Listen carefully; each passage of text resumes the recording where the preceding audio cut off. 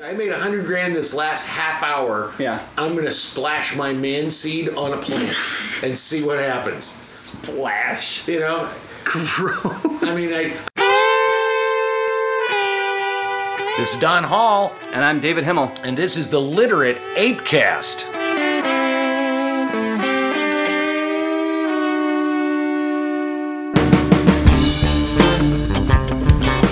Don and David get a little saucy, so be forewarned, your sensitivity is not their problem. The Literate ApeCast is for people who can handle both their liquor and their gag reflex.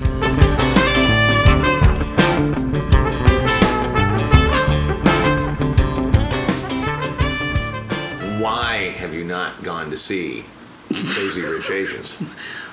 Why should I go see Crazy? Like you say, like what's? I mean, should I have gone to see? Like, is there something wrong with me? It's a huge hit. Yeah. There's no white people in it. It's a diversity thing. Okay. Why aren't you jumping out of your seat to go see it? I don't care. What? I don't care about the movie. Maybe I'll see it. I probably won't see it in the theaters. So what's a movie you saw recently where you're like, I have to see this movie? Black Klansman. And you like that? Yeah, it was good. Yeah, well, it's Spike Lee. Yeah. So it was the name recognition? No, actually, I'd forgotten that it was even a Spike Lee movie until I sat down and they said, I was like, oh yeah, that's right, it's Spike Lee. It didn't even... Crazy Rich Asians, what? It's a story where really rich guy hooks up with a girl who's trash or from the other side of the tracks. I don't even know that much about it. Yeah. I just know it's Crazy Rich Asians and everybody's saying that you have to go see it because it's diversity. That's Hollywood diversity. This is the thing. That is, I recognize this tendency, and this goes. Maybe I'm an asshole. Probably I'm an asshole. But I remember when I was in high school, the hot video game. Now, granted, when I was in high school, it was all arcade video games. Yeah. I mean, I had an Atari. I mean, home video games were not high end. Yeah. You know, so if you wanted to play a really cool game, you had to go to an arcade, which malls had when they had malls. Yeah. Remember malls? I do remember malls. And everybody but was like... But Atari was pretty high-end for home entertainment. Well, I mean, it was Pong and Space Invaders, which were like... Pitfall? Yeah, Pitfall didn't come till later. That didn't come till later. All right. But it's still, anyway... That one was my jam. But like, you know, if you wanted to play something like Galaga... Yeah. Pole position? Exactly. Yeah. But everybody said you got to play Miss Pac-Man. Okay. And because everybody said you had to play it, because everybody was talking about it, because everybody said it was the coolest fucking thing, I would have taken rocks and played War with Rocks in a fucking street parking lot. Yeah. Before I'd played Miss Pac-Man, because it was the popular thing and everybody was telling me I had to. It's that whole thing, like 50 million Elvis fans can't be wrong, but maybe. Only, all the hype around that kind of stuff makes me go, I'm the same way. It gives me serious pause. And it's almost like, well, no, I'm not going to see it because fuck you. Yeah, am I a contrarian? Yes. Is that maybe make me a dick? Possibly. No, just stop telling me what to see and calm down. It's a movie. Jordan Peele was a student of mine all the way back in the day, you know, 30 years ago. And when Get Out came out, I wanted to see Get Out, but the hype was so heavy that this was... you know, the black man's experience, and it was so politicized. Maybe that's what it was. Yeah. It was just so politicized that if you didn't see Get Out and like it, then you were a part of the problem, kind of mania. And so I didn't see Get Out when I waited. Yeah. I waited for a little while. I saw it at home. Yeah, I rented it at home for a little while, yeah. and then I watched it. Yeah. And I feel the same way about Crazy Rich Asians. I feel the same way about, was it HBO Sharp Things? I've never even saw that. Basically, I read. So I don't know anything about it other than everybody says it's the most important thing you have to see. So I'm just probably gonna wait. I'm a little guilty of that sometimes same too. Thing Game of Thrones. I'm that way with. I mean, shit, we kind of do this with every episode. We tell people what to do because this thing we need to watch, this movie is so good, you have to do that this week.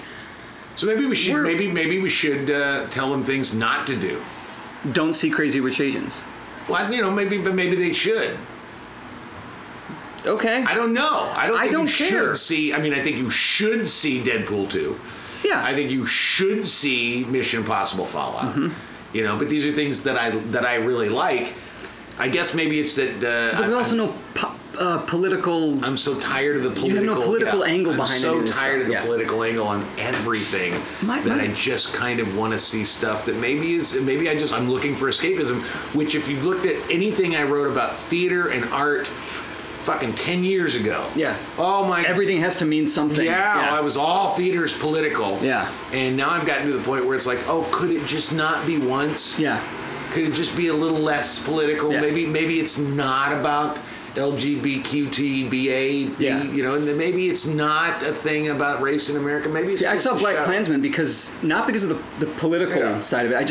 It looked like an entertaining movie, and it wasn't really it was kind of political. Like there were things in it where they make really obvious, almost tongue-in-cheek wink at the audience. Yeah.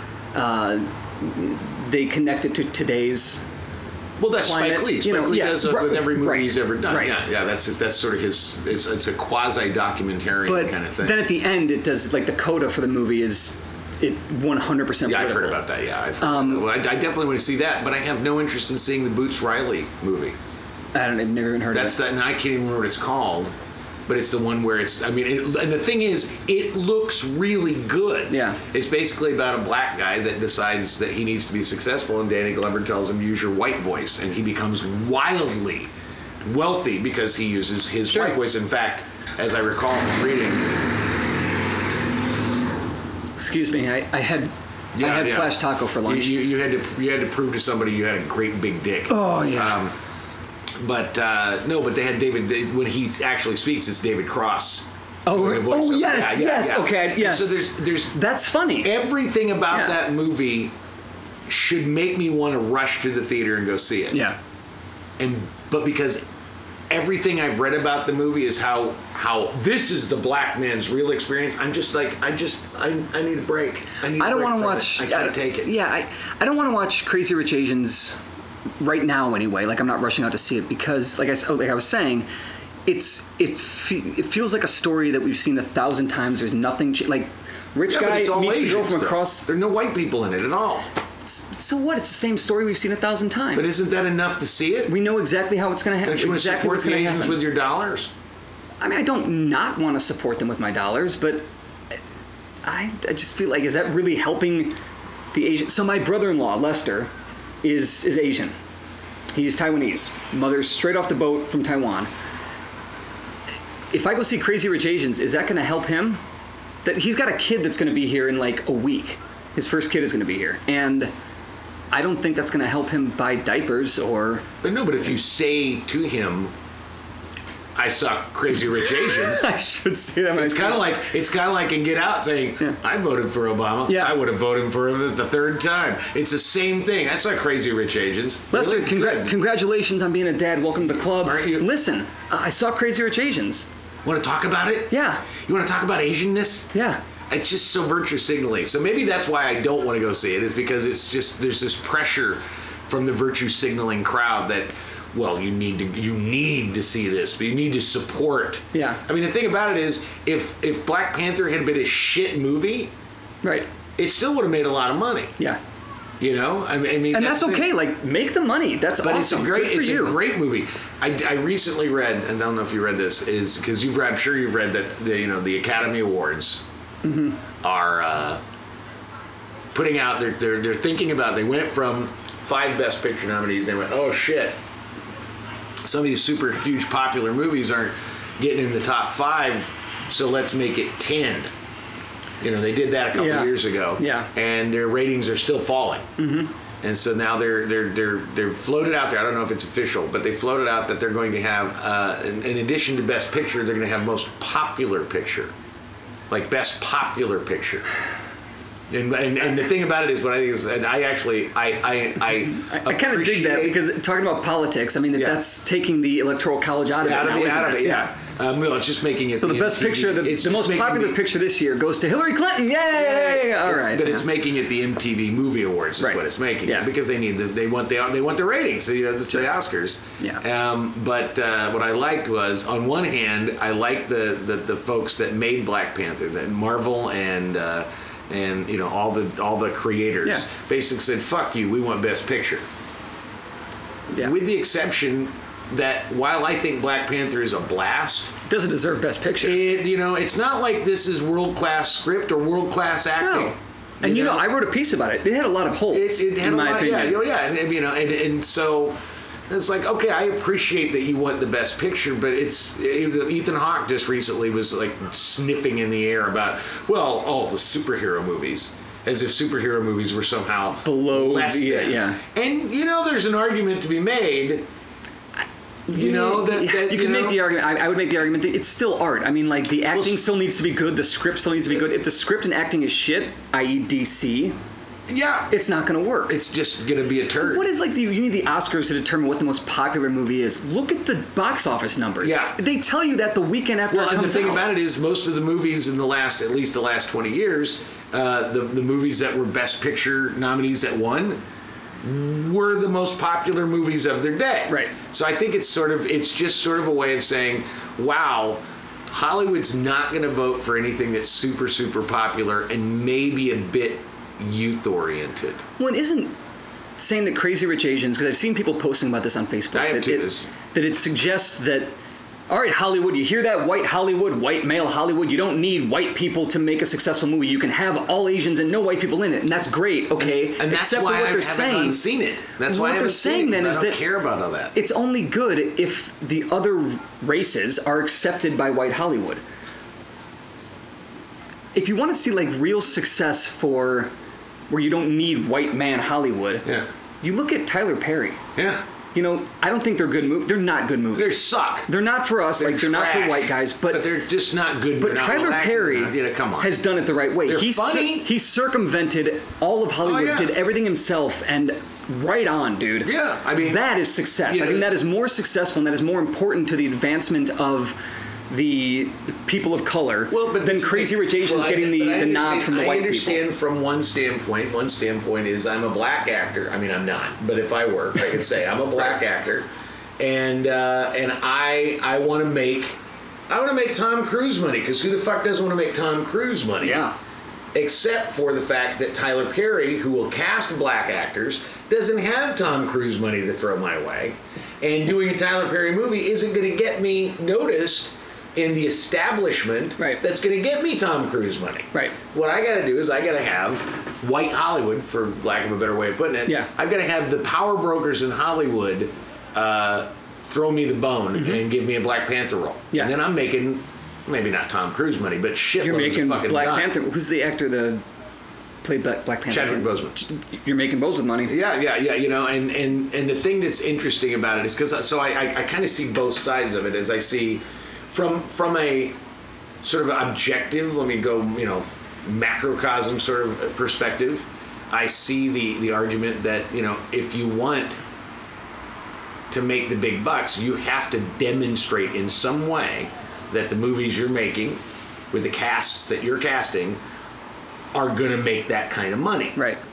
Well, the thing about it is, and I think this is an interesting point, is if the black Hollywood establishment wants to be making Tom Cruise money, you got to do more than just Get Out and Black Panther. Yeah. So I understand why you're pushing the Boots Riley. I understand what I understand that makes complete sense. As a consumer, I mean, same thing with the Crazy Rich Asians. It's like, you don't need white people to make a good movie. No shit. But the big money doesn't go to. Right.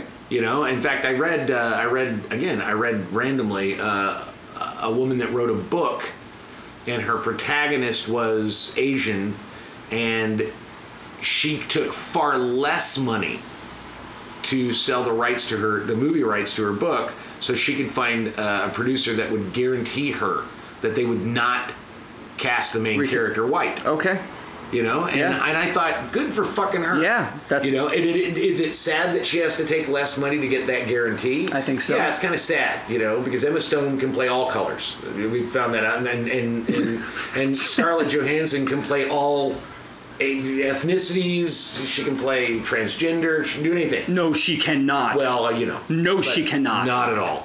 But I think it's, like I said, I see two sides of the story, but from a consumer standpoint, I find being told I have to see a piece of popular entertainment for reasons other than it's good or entertaining I resist it. Yeah. I do. I resist.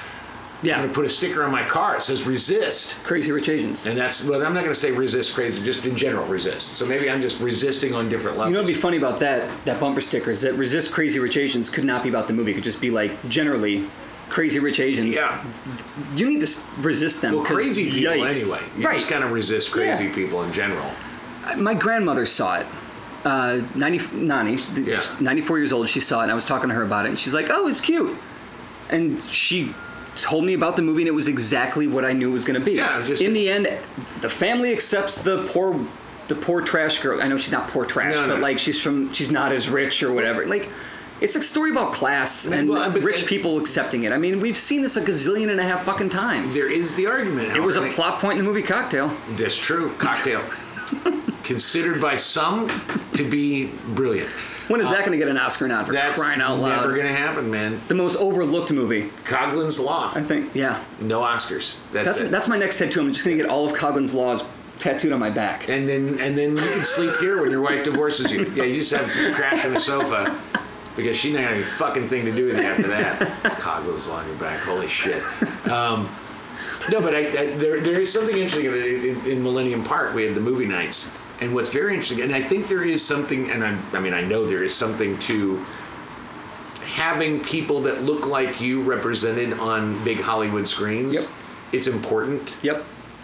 I know for me, having the Incredible Hulk finally come to life, there I am, yeah. And I feel like I'm represented now in film. Sure. But I noticed, like regular movies, there are a lot of movies that they did in the park this summer. But the two movies that got we had to shut the park down, 20,000 plus people. Mm-hmm. And these are movies that you can watch on Netflix. They're like 20 years old, 10 years old? No, these are brand new movies that you can still watch on Netflix. You get streaming, their DVDs are out. You don't have to come to Millennium Park with 20,000 other people to see them. Yeah. But Get Out and Coco. Okay. And just almost across the board, the audience for Get Out was a very black audience. Almost across the board, the audience for Coco were Latino. Mm-hmm. And, there is something to be said about sort of that, let's get together and celebrate this in a communal space. So I think there's something positive about this.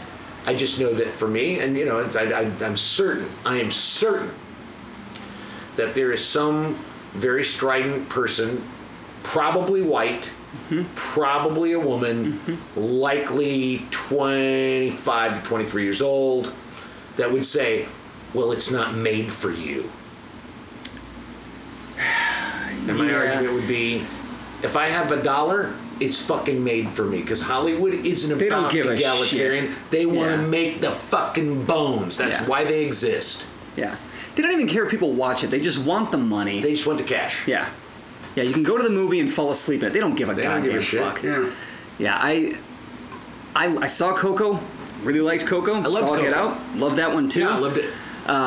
I'm sure I'll like Crazy Rich Asians. I'm just not rushing out to see it because for it to be on Netflix. The story and the thing is, doesn't interest me. I don't even know because I'm not really into rom-coms anyway. And yeah, and that's the other thing. I've seen Pretty Woman. Like I saw Pretty Woman. Right. From the way you describe it, it just sounds like Pretty Woman. Right. Rich guy, prostitute, get together. Everybody hates it. I've seen it.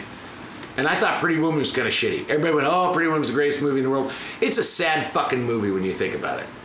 Yeah. I need to watch it again. I don't think it deserves to be turned into a musical. Oh, Jesus, no. Yeah.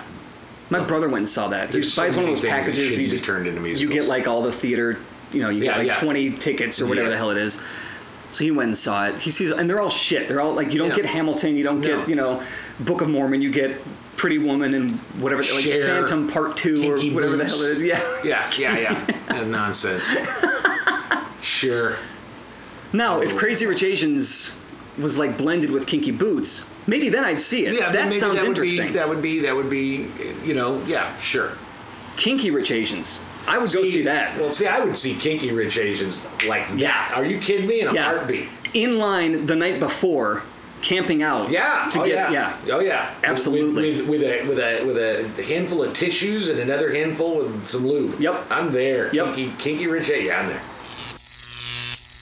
Tomorrow is what I would consider, it's fast becoming, in my opinion, as effective a holiday as Arbor Day.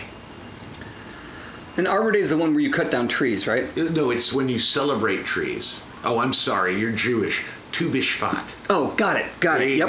Yes. Yep. It's a celebration of the trees, and nobody celebrates Arbor Day because nobody gives a fuck. Because we're not the fucking Lorax. Because we're not the Lorax, exactly. Yeah. And tomorrow is Labor Day. Mm-hmm. And, Labor Day was created by the government to celebrate labor unions and labor laws and to celebrate labor. The working force that almost no longer exists in this country anymore. We now have what's different now. We have massive. Well, there was massive wealth inequality then, but not like it is. But now we've gotten to a return to the gig economy. Yep. When half the workforce is driving their own cars to taxi people around for peanuts. Yeah, this is not great. Labor and guess unions what? are getting gutted. You know who's gonna be working extra hard tomorrow on Labor Day? Is Lyft all those drivers. Lyft drivers, Ubers. because the rest of us are taking the day off and getting drunk and need to be shuttled around to whatever. Exactly. Yeah. That and bartenders. Yep. And, if your toilet gets broken, you're probably going to call a plumber. Yep. And have to get that done and pay extra. And anybody working at a Target or a Walmart, pretty much all the labor is going to be working on Labor Day. The IT guys might have it off. No. You don't think so? Well, the Apple guys probably do. Yeah. But no, Labor Day, it's the end of summer. That's what it is. It's so Memorial Day starts the summer, Labor Day ends it. It means you can no longer wear your white jeans. And in this world of global climate change, I would argue that Labor Day doesn't even really signify the end of summer because September is going to have 95-degree days. It did last year. Yeah. So anybody who tells Don he can't wear his white jeans after Labor Day, fuck you. Yeah, because summer ain't over yet. Because why would you wear white jeans ever? It's like I get the joke. Well, Don wearing his white jeans. Why would anyone wear white jeans? I don't know. They're hot. I had a girlfriend who once told me, this is a direct quote because I'm still confused by it. It's like a decade later, and she said, "I want to be thin enough so I can wear white jeans."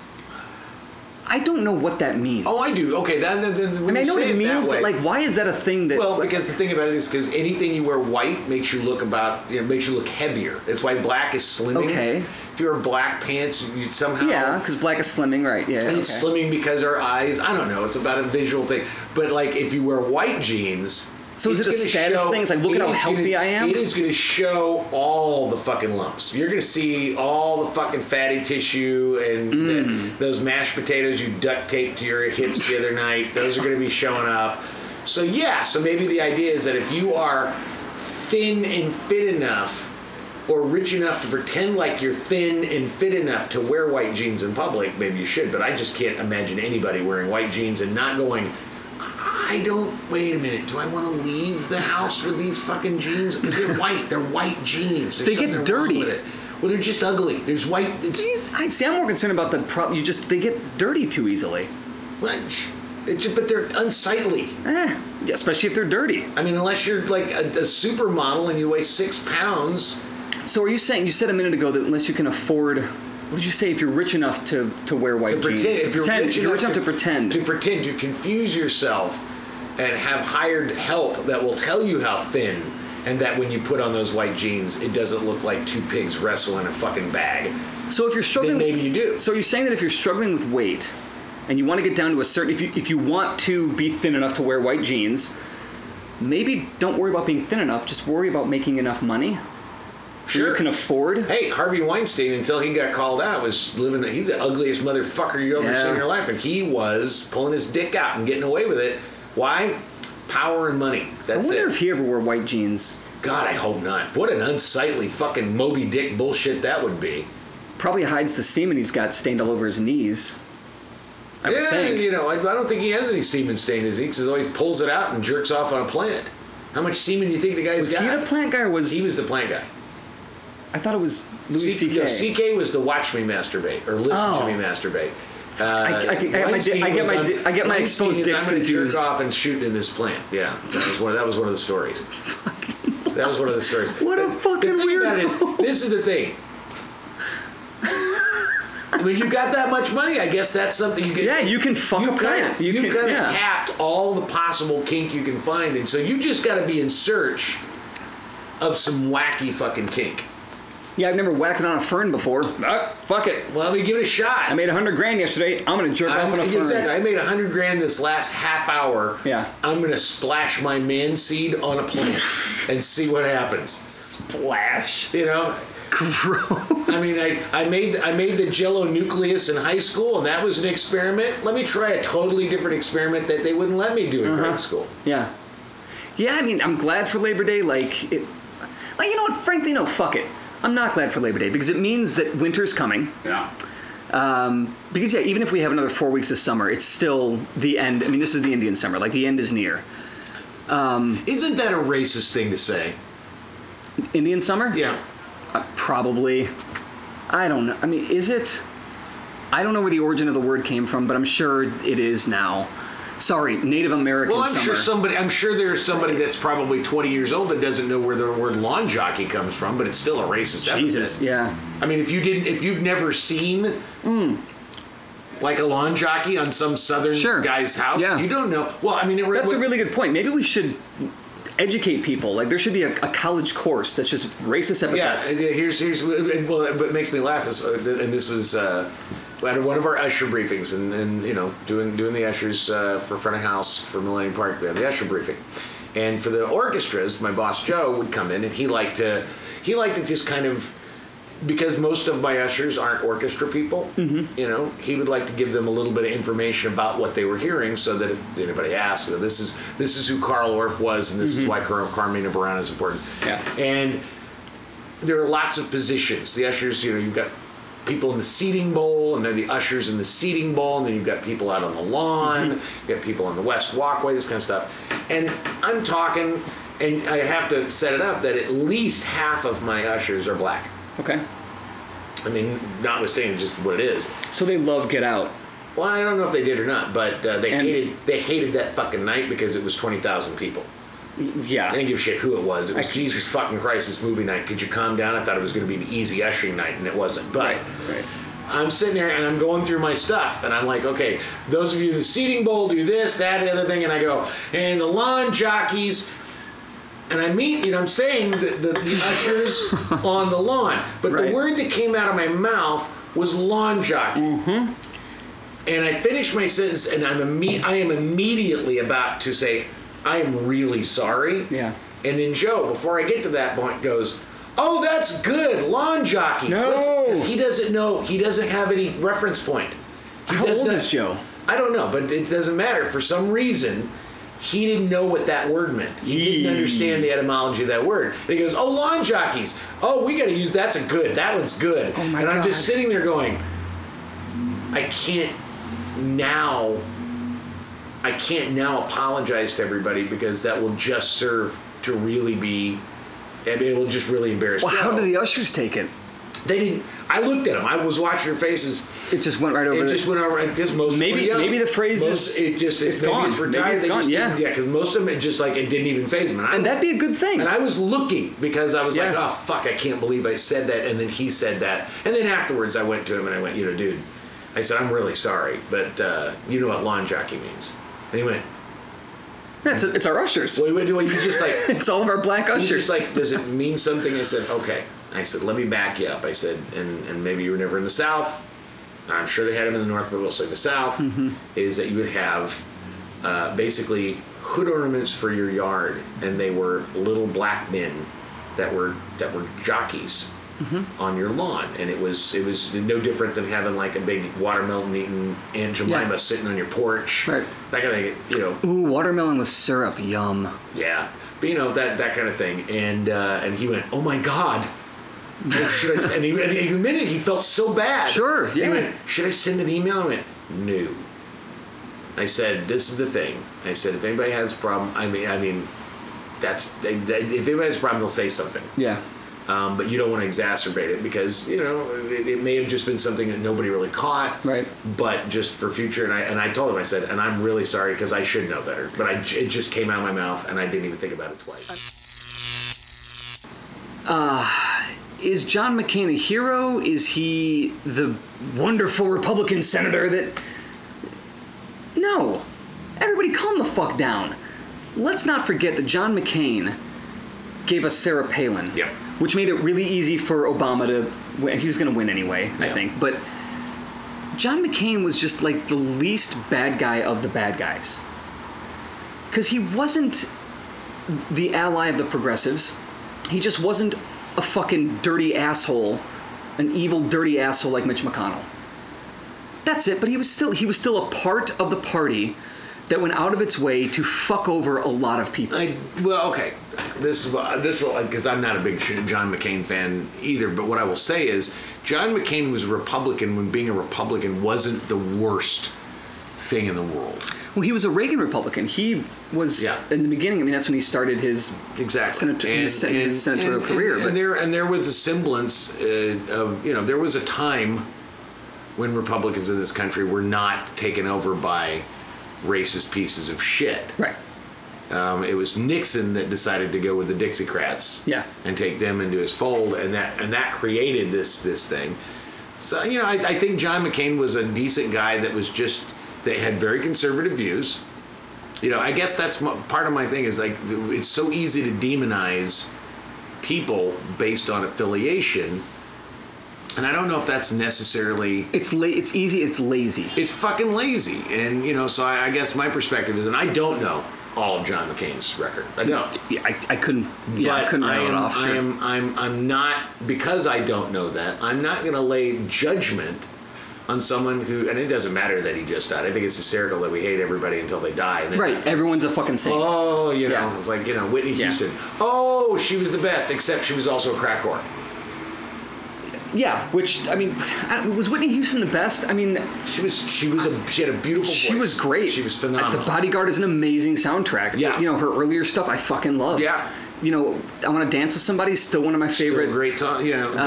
But it's sort of like give it. There's a. Have you ever read Ender's Game? No.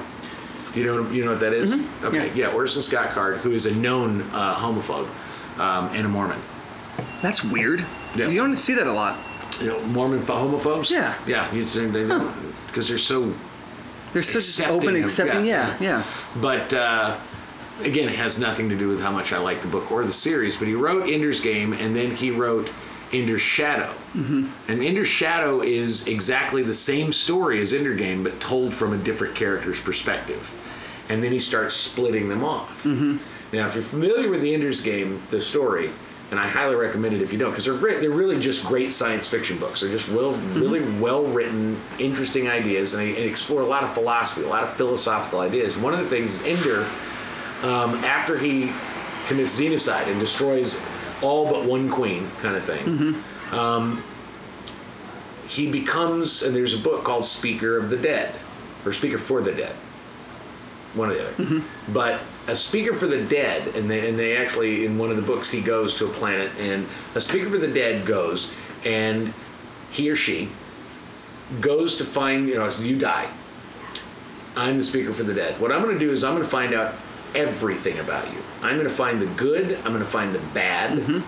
I'm going to find out that you jerked off in plants, and you also gave to, Tu B'Shvat days to celebrate trees. You all of the pluses and minuses, the whole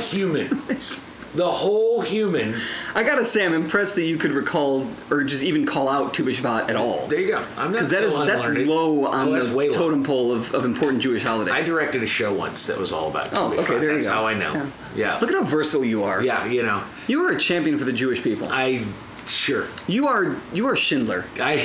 And I have a list. Yeah, you're the only one on it, but I have that list. I appreciate it. You're my list.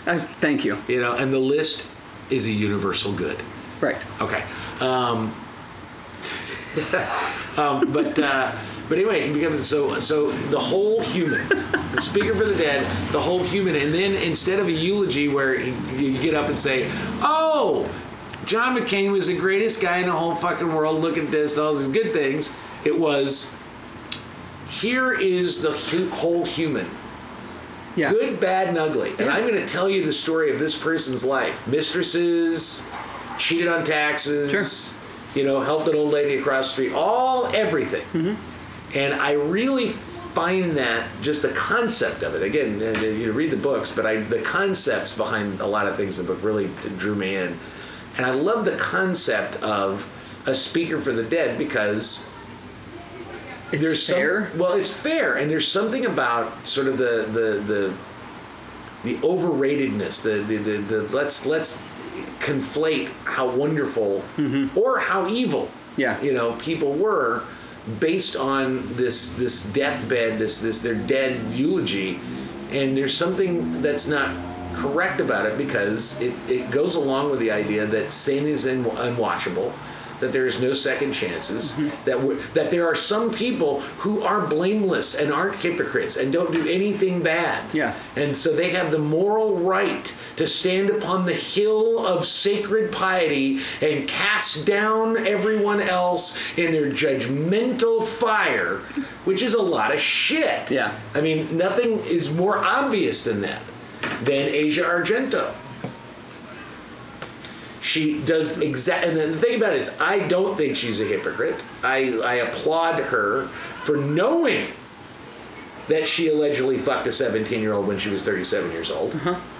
That allegedly had pictures that we've seen of them in bed. Yep. That she allegedly paid him off to not tell anybody. That then she threw her dead boyfriend, Anthony Bourdain, universally loved, under the bus. Yep. I don't think that takes away from any of the fact that she was a spearhead in the Me Too movement and called out Harvey Weinstein for being a rapist piece of shit. No. I think that makes her human. Dr. Martin Luther King cheated on his wife. Absolutely. I mean, serial cheating. Okay, yeah. No one's perfect. I mean, and so... But the thing that, was it when... It was last year sometime when they were doing the replace and repeal and replace, the Affordable Care Act. Yeah. And there was...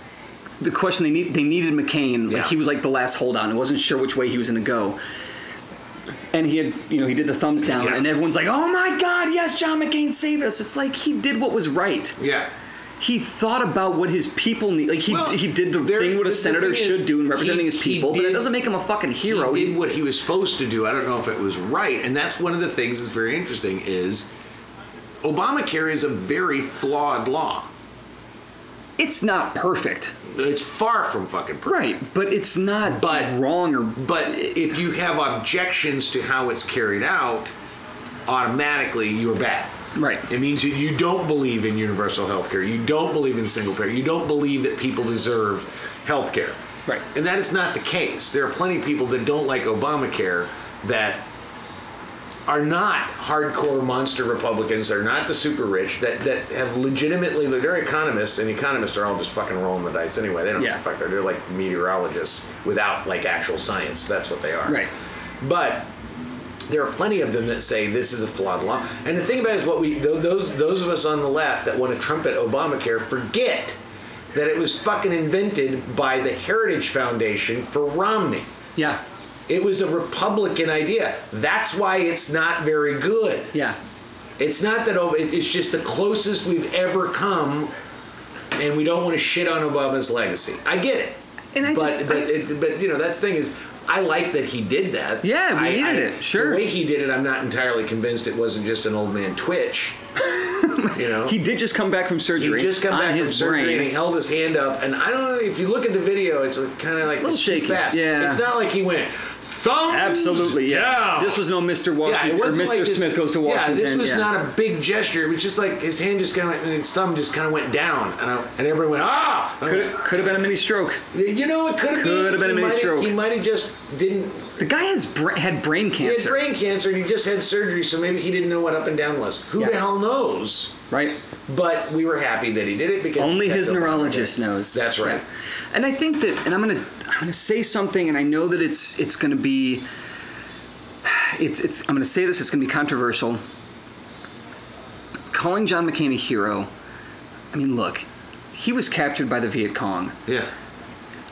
my heroes don't get captured. Oh, Jesus Christ, Donald Trump. What? That's what he said. What? Yeah. No. Yeah. Come on. Come on. Maybe Trump's not so bad. Oh, Jesus. Yeah. I don't think Trump is. I don't think Trump is so bad. Trump is just a big asshole. He's a fucking asshole. Yeah. He's and I mean, there's a good. He's got a small point in there. Like, yeah. Did Bruce Willis ever get caught in Die Hard? Not really. But Bruce Willis was a fictional character. But it's a fucking movie, right? Yeah. Sometimes heroes get caught, and here's why John McCain's a hero for getting caught, because he fucking lived through it for what, like 6 years of torture? Oh, see, that's badass. See, this is the thing is, but that doesn't make him a hero for none of that makes senatorial career. None of that is heroic. What I think was heroic of John McCain. This is what I think was heroic about John McCain, was that he went and fought a war that he knew was horseshit. Yeah. And got captured and tortured in that war, and was all but given up on by the country that he was fighting the war for. Yeah. Gets out of it and decides to run for office. Yeah. And participate in the public debate about those kind of things. Yeah. That's what I think makes him heroic. Because he was against the torture that Cheney wanted. The thing about it is there are plenty of people that would go to war and have to go to war, and we'll speak specifically of the Vietnam War, but came back so filled with hatred for the country and so filled with hatred for themselves that they just became, they just gave up. Lieutenant Dan. Yeah, and what I love about John McCain, I don't see Lieutenant Dan as a senator. Also fictional character, but okay. What? I know. But I love the fact, even though Forrest Gump really was in all those places and had to pee in front of Lyndon Johnson. No, he had to pee in front of Kennedy. Was it Kennedy? He showed Johnson his that's right. bullet wound in his ass. That's a bullet wound in his ass. Yeah. Okay. Yeah, it's been a long time since I've seen that film. God damn, son. But I have eaten Bubba Gump shrimp, which is a really awful, awful experience. Yeah, see, I want to go to Bubba Gump Shrimp the same way I want to see Crazy Rich Asians. All right, Simeon cohort, here's Don and David with the 6 things you should do for the week. So my first thing to do is a listen.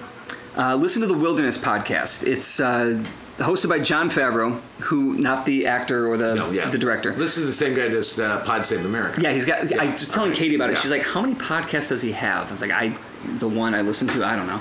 Lots of them. He was Obama's speechwriter. Yeah. But this is an interesting podcast. It's a look at how the Democrats fucked everything up, like the history of where they came from, how they came about, and where they started to lose shit, and where they've gone wrong. So it's a really honest look, and it's not too love festy. Like they're admitting their shit, which is it's very party centric, and I'm an anti-party guy, so I don't like that. But it's like this is what we live in. We live in a 2-party system. It's interesting, and it's useful, especially for people that still think the Democratic Party is right, that Hillary should have won. No, the Democrats fucked up. It's a great listen. All right, my first one is a listen as well. Oh, what's your what's your don't do? My don't do is don't listen to the Wilderness, because the fucking Democrats fucked everything up, and I'm fucking sick of it. You should be too. All right. My first one is listen to the episode of the Joe Rogan Experience where he interviews Chuck Palahniuk. It really is. It's 2 hours long, but it is completely worth it. It's just superb, and you get real insight on Chuck's writing style, which is highly unusual, and his perspectives on censorship and self-censorship, and I mean it's just a fucking great interview. And if you like Chuck Palahniuk like I like Chuck, it's really grand. And my don't listen to is any Joe Rogan Experience where he's interviewing some MMA guy. Because I like him with the comedians and I like him with the deep thinkers, but the MMA guys, it's just a testosterone clusterfuck of let's talk about dudes. It's just not that good. I like Joe Rogan, but I don't like the MMA guy stuff. Yeah. All right, my second thing is a watch. The 4th season just started a couple weeks ago. Watch Better Call Saul. Yeah. God damn it, that's a good Are you watching season 4? Yeah. Yeah, I haven't started watching it because I'm waiting for it to all be done so I can just binge it, because I've got it, I bought it, it's on my iTunes, and I'm ready to go. It's so good. Don't rewatch Breaking Bad while also watching Better Call Saul, because that's what Kate and I are doing right now, and it just confuses everything. Yeah, you're trying to and it all makes sense. Yeah. But you're just going to confuse yourself. You got to watch one after the other kind of thing. All right, that's good. My second is a watch. Watch the Graham Norton show on YouTube. Yeah. God damn it. Graham Norton's a great show. I just discovered that not too long ago, and I just can't get enough of it, because it's British talk show, and what makes it different is he'll usually get 4 guests, 3 to 4 guests, and usually 2 or 3 of them are like promoting a movie together or something like that, and then just some rando British person. But what's really nice is that they're all drinking. Yeah. They're all sitting on this big ass couch. There's no like, oh, we're going to talk to one person, then we're going to talk to another. They're all up there, and he fucks with his audience, but they're all drinking. So they tell some really fucking great. So it's just, if you like celebrity, it really is tremendously it's celebrity with funny. The magnificence of dry British humor. Yeah, and I just love Graham Norton. I just think he's adorable and fun. A thing not to do. Say that's just sprung it on me. Don't watch. What am I going to say? Don't watch. What's something that's really? I got one for you. Okay, help me out. Don't watch Jimmy Fallon. Don't watch Jimmy Fallon. Don't watch, and one further, don't watch Jimmy Fallon or any fucking television show that you might find on YouTube that is about a lip sync battle. Fuck you. What a meaningless fucking talent. Yeah. Joseph Gordon-Levitt. He killed it with Rhythm Nation. So fucking what? Exactly. So fucking what? That's what I'm saying. Don't watch it. It's a waste of your fucking time. If that's your thing, if you think lip syncing is a talent, then go be an athlete and eat hot dogs, because that's also a sport. I don't know, man. That has far more talent than lip syncing. No, that just has a freak of nature stomach. I'm sorry. Yeah, but have you ever actually seen one? Yeah, I have, and I've also seen a guy and I also saw a guy with flippers for hands, and it's just that's cool. I'll pay 2 bits for it, but it's not a sport. 2 bits. Yeah, come on. All right, so my final thing to do this week, it's a listen. I got on a kick this last week on the Replacements. Listen to anything by the Replacements. Oh yeah. God damn it, that band is good. Yeah. Was good. Whatever. God damn it.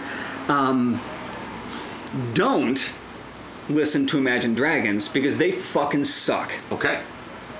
I'm just all right. You don't believe me? Go ahead and listen to them. I'm right. You're wrong. Fuck you. Do read. This is on Deadspin.com. It's by David Davis. It is Sex, Steroids, and Arnold: The Story of the Gym That Shaped America. It is an oral history of Gold's Gym. Oh. And he's got reminiscences from Frank Zane, Eddie Giuliani, Lou Ferrigno, among others. It doesn't sound like it's going to be interesting, but I'm telling you, it is fascinating to hear about all this, just basically, because this is long before Gold's Gym, before like the gym craze had hit everybody. This is even before Gym Fix, before like the mall jogging, the mall gyms, and just hearing. Did you say before jogging became a thing? Yeah. I mean, and that's so funny. I've got old Mike Royko books. Mike Royko was the Chicago Tribune columnist and other Chicago magazines, syndicated in like 144 different things. Died in '97. Anyway. In one of his books in like 1970, one of his pieces from like 1972 or something like that, he's talking about the jogging craze and making fun of it. It's like, this is ridiculous. Yeah. And when I was born, jogging was already a thing. I ran cross country, for Christ's sake. There you go, right? Yeah, there you go. But I just remember reading that going, was jogging not a thing at some point? People didn't do that? Well, that's what's fascinating about reading this. Sorry to distract. No, it's right on. It's funny. The Sex, Steroids, and Arnold, Deadspin.com by David Davis, is that gyms are so ubiquitous now that to read when they weren't. Yeah. And how they became that, and sort of this Jack LaLanne and these Mr. Universe things, and what a dick Arnold Schwarzenegger was. It was just basically, none of them like him. I think that Arnold got kinder in his old age. Well, yeah, no, but he was just kind of, and not being like, he was just kind of rude. Yeah. He was the kind of guy that, it's like, He's Austrian. How old are you? Oh, I'm 60. Oh, you'll be dead soon. Yeah. I mean, just his sense of humor was just like a thud.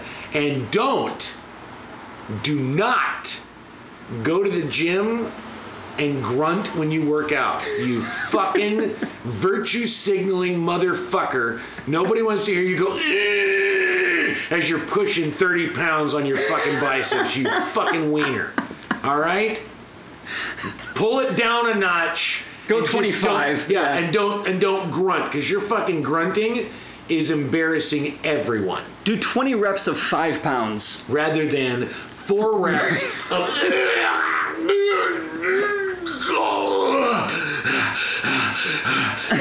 I hate that shit. I swear to God, don't do that. Do not do that. And I hope you're listening closely, because you know goddamn well who he's talking to. Yeah. It's you, buddy. It's you. It's you. I'm working out right next to you while you're listening to this podcast, you virtue signaling dipshit. That said, buddy, you, please, and everyone else listening. Take a moment to, first of all, thanks for listening, and take a moment to, rate us on iTunes and leave a comment. Can I just go on a rant for a moment? Am I going to stop you? Oh, I guess that's true. How fucking hard is it to write a 3-sentence goddamn review for a fucking podcast? How hard is that? How much energy? Our parents, your wife, my wife, Jesus Christ. You're people who are invested in us. How hard is it to go? I mean, our favorite review is our only review, calls us whiny douchebags. Yeah. That's fine. But he's not wrong either. He's not wrong, but just write something and give us some stars. If you're listening to this right now, Jesus Christ, it'd take you 5 fucking minutes. Do it. It helps us out. You're supporting the arts, which apparently are important. Yeah, it's like a Yelp review for somebody that nobody goes to. Yeah. We could use your no good, useless Yelp review. Yeah. On iTunes. Yelp review us. Talk about our bad service and our undercooked veggie rolls. I don't give a shit. So thanks for listening. Tune in next week. For more. And leave a goddamn comment, please. This has been the Literate ApeCast. You can find us on iTunes, SoundCloud, Stitcher, and on literateape.com/podcasts. For more information about Literate Ape, go to literateape.com and check out the rest of our podcasts, all of our writing, and our events. Music on the ApeCast is courtesy of Mike Vinopal and Locomotive. You can catch them all over Chicago and online at locomotiveband.com.